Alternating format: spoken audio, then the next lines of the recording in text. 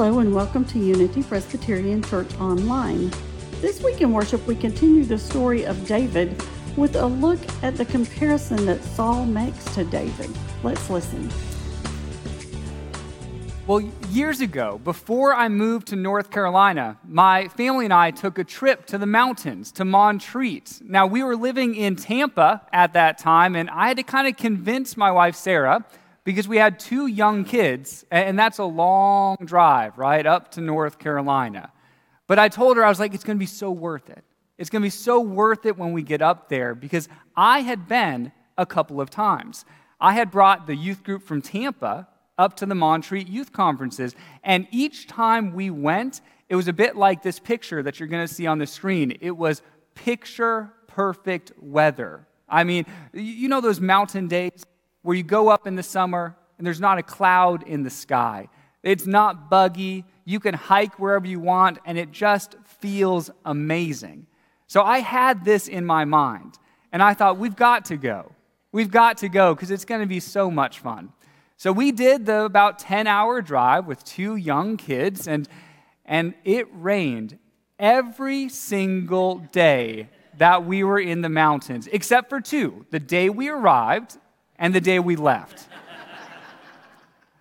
Every other day, it looked more like this picture, which is a picture that I took while on the trip.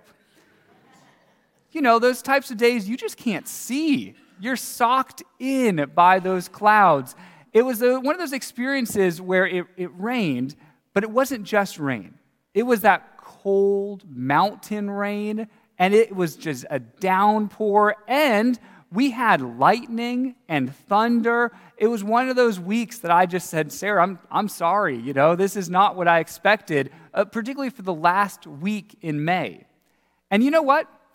I could have compared this week to the weeks I had prior, and I was tempted to do so, but if I did that, I would have been miserable, because I would have always been thinking about what could have been and what I wanted that trip to be like. But instead, Sarah and I decided to just embrace what was. We said, all right, it's raining. Great, we will do movies every single afternoon. That's just when Moana had come out. I think we watched that every day. And then we'd say, okay, look, the lightning is gone. It's still raining, but hey, put on your boots. Let's go stomp around in the puddles. We embraced the week of rain and actually had a really good time. But that never would have happened if the entire time my attitude was simply comparing it to what I wish it would have been. Yes, my family narrowly avoided falling in to the comparison trap. What about you? When do you find yourself comparing yourself or your experiences to others or other life experiences? I mean, I think of some examples like, that person is so much further along in their career than I am, even though we started at the same time. Or, wow, look at that mom. She's so much more of a confident parent than I am. Or look at those kids. They're so much more well-behaved than me. That's not one of mine. I'm just giving examples here, not think of that comparison. But you look at other people's kids. Or for our students, you might say, that person got into so much of a better college than I did. Yes, it can be so challenging to embrace the reality of what is instead of wishing that it was something different. And you know what? This was a challenge for the people in the Bible as well. The people in the Bible are people just like you or I. They just lived in a different time period, and they struggled with comparison as well. We're in the series where we study David's life, and today we're going to study the danger of the current king, King Saul, comparing himself to David, and the really disastrous results that follow. But before we dive into the story, since this is week 3 of our series, I want to catch everybody up on the timeline. So let's go ahead and show the timeline. So we started week 1 with David's secret anointing. This is when God sent the prophet Samuel, anointed David, the youngest of the 8 brothers, and said David was going to be the next king of Israel, although nobody else knows that yet. And then last week, we studied how David defeated Goliath, the giant, when he was only a teenager. And today, we're going to study how David spends time in Saul's court up until he's about 25 years old. So our scripture begins right after the David and Goliath story. So right after David defeats the giant, that's where our story picks up. We're told as Saul watched David go out to fight the Philistine, he asked Abner, the commander of his army, "Abner, whose son is this young man?" "I really don't know," Abner declared. "Well, find out who he is," the king told him. As soon as David returned from killing Goliath, Abner brought him to Saul, with the Philistine's head still in his hand. "Tell me about your father, young man," Saul said. And David replied, "Well, his name is Jesse, and we live in Bethlehem." So Saul, at this point, doesn't really know much about David. I mean, they had their one meeting when David convinced him to allow him to go and fight the giant, but we don't really know whether Saul expected him to succeed or not.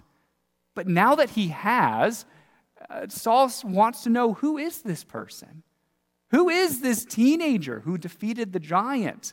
What's his family like? Where is he from? He needs to get to know David. Now, two things happen next that dramatically affect the rest of David's life. We're told that after David had finished talking with Saul, he met Jonathan, the king's son. There was an immediate bond between them, for Jonathan loved David. From that day on, Saul kept David with him and wouldn't let him return home. Okay, two things are happening here. The first thing I want you to notice is that David will now live with Saul and Saul's family in the royal palace. Now, in some ways, this should be considered a great honor, shouldn't it? I mean, David is the rising star. He's the person who just defeated the giant. No more living in the fields or keeping watch over the sheep. No, he is now living in the king's palace. And so there's some graciousness from Saul here, but there's also a little bit of manipulation. Did you notice how the narrator told us about this? I think he said very intentionally, Saul kept David with him and wouldn't let him return home. Yes, Saul wants to keep David close, and his motives are not yet clear. All we know right now is David is not returning home. But here's the second thing I want you to notice. Did you notice Jonathan's reaction to David? While Saul is cautious of David, his son Jonathan is enthusiastic. Yes, Jonathan is Saul's oldest son, which makes him the next in line for the throne. Whenever Saul dies, Jonathan is the rightful heir to the entire kingdom. Of course, we know that God has other plans, that God wants David to be king, but no one else knows that yet. So Jonathan, though, he gets to know David, and he must sense that God is doing something in David's life. And I say that because of what happens next. It says, "And Jonathan made a solemn pact with David because he loved him as he loved himself. Jonathan sealed the pact by taking off his robe and giving it to David, together with his tunic, sword, bow, and belt." Jonathan makes a pact with David. What is this pact that he makes? Well, he takes off his robe, he gives it over to David, he gives his bow over, he gives his armor, and in doing so, this is a way to symbolize Jonathan giving over the future kingdom to David. Yes, instead of Jonathan being next in line to be king, Jonathan is acknowledging with this solemn pact that David will be the next king. Whoa. Why would Jonathan do this? Why would he willingly give up his place as heir to the throne? I mean, consider what a powerful statement Jonathan is making right now. Most people would give anything to be king. I mean, think of the power and prestige that come with being the most important person in a country. That is rightfully Jonathan's. The throne is his.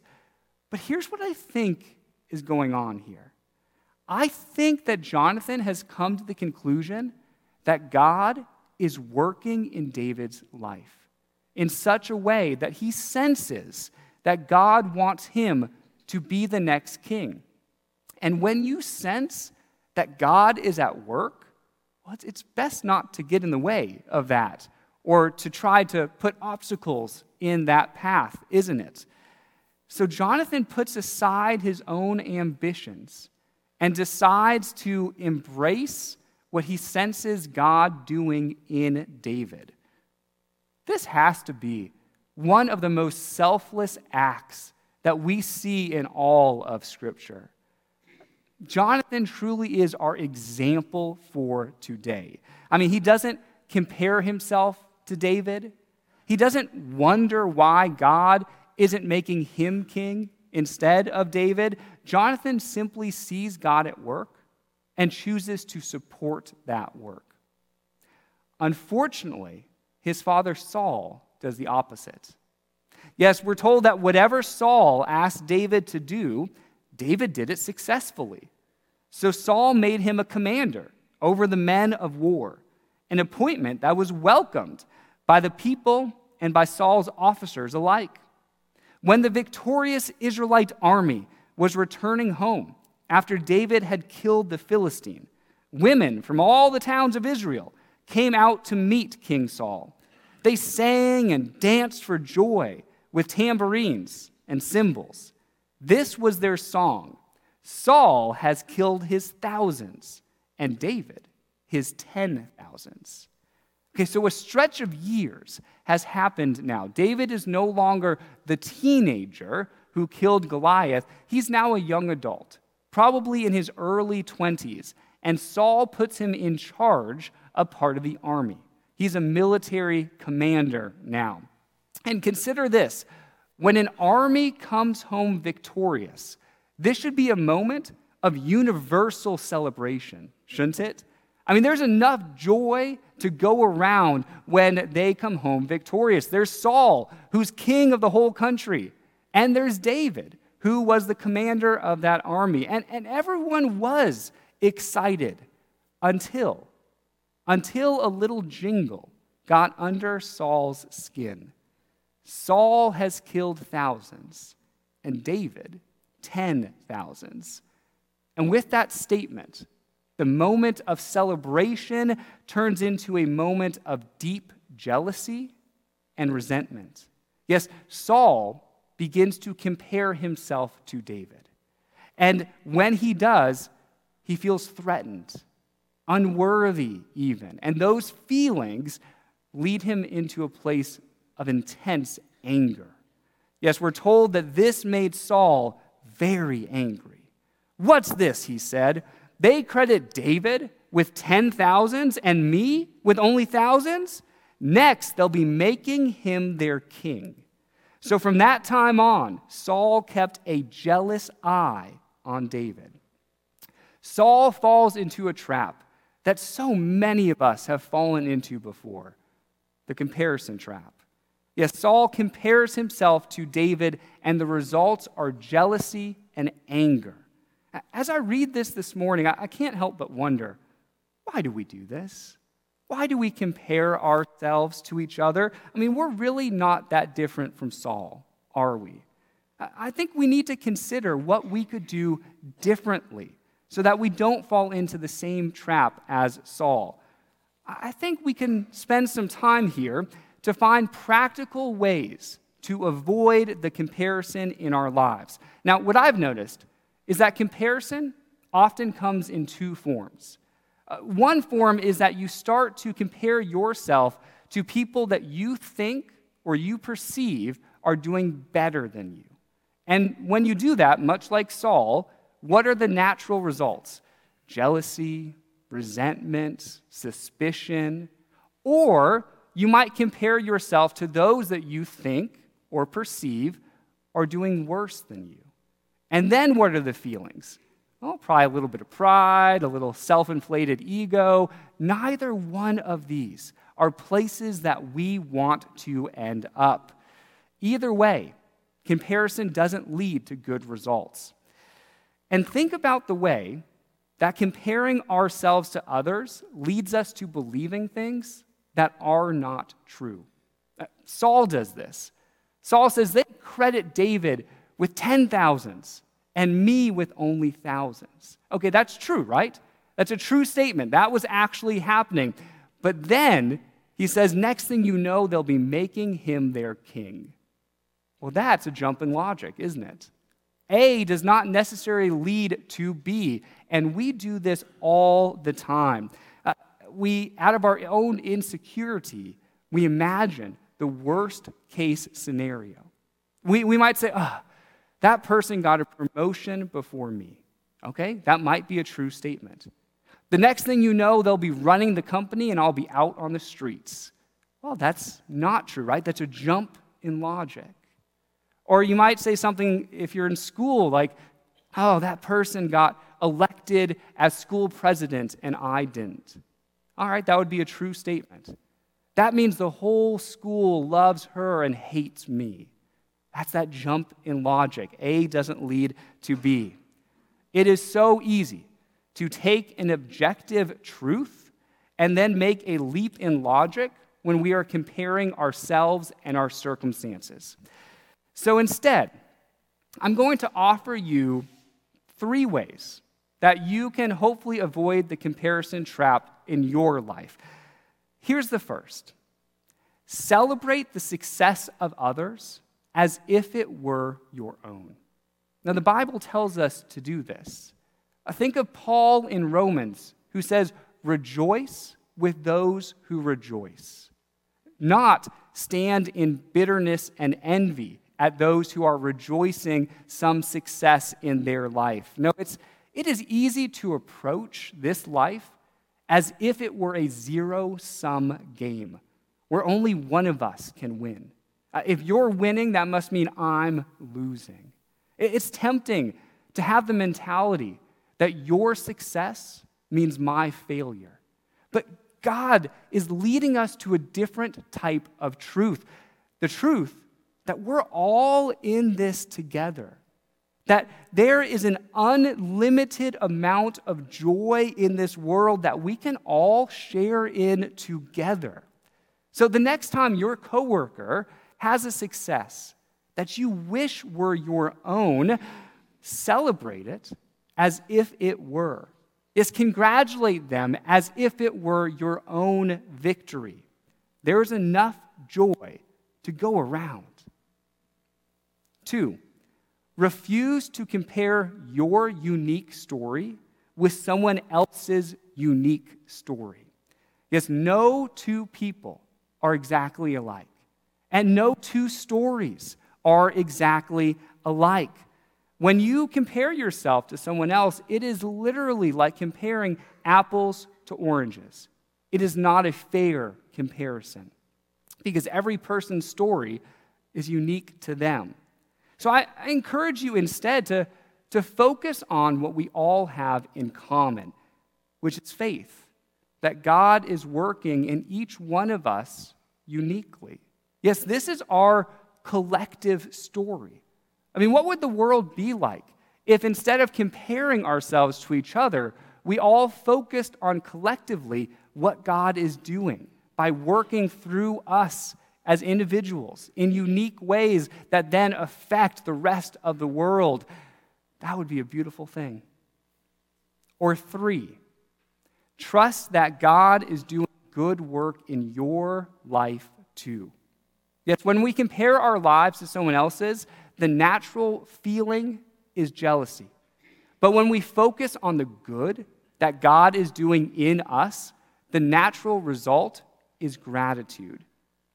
I truly believe that God has great plans for everyone's lives, everyone who is here today or who is watching online. And we can miss them if we're too busy looking at his life or her life. Now, what if we could just simply trust that God really is at work in you, even if it looks different from how you might prefer, or even if the progress is a bit slower than you would really hope for? Jonathan understood this. That's why he's our example today. He understood this and he willingly gave up the throne. But Saul did not. So here's where I want to leave you. I want to read the next verse of what happens next. It's a little bit of a cliffhanger. It's going to prepare us for what we read next week, but it's also going to show you where comparison and jealousy can lead us, or in this case, where it's going to drive Saul. Here's what happens next. The very next day, a tormenting spirit from God overwhelmed Saul, and he began to rave in his house like a madman. David was playing the harp, and as he did each day, Saul had a spear in his hand, and he hurled it, saying to himself, "I'll pin David to the wall." But David eluded him twice. Saul was afraid of David because the Lord was with David, but had departed from Saul. So he sent David away from him and gave him command over 1,000 men, and David led the troops in their campaigns. So Saul is so consumed with jealousy that he attempts to kill David twice. And when that doesn't work, he sends David off, sends David away outside the kingdom. Yes, the story between David and Saul is not going to end well. And it reaches its thrilling conclusion next week when you come back and join us. But until then, remember to glorify God with your unique story. It is no one else's. It is yours alone. Compare it to no one. Simply enjoy it for what it is. Amen. If you would like more information about Unity Presbyterian Church, please visit our website at www.unitypres.org or visit us on Facebook. This is the Unity Presbyterian Church podcast. Have a great week.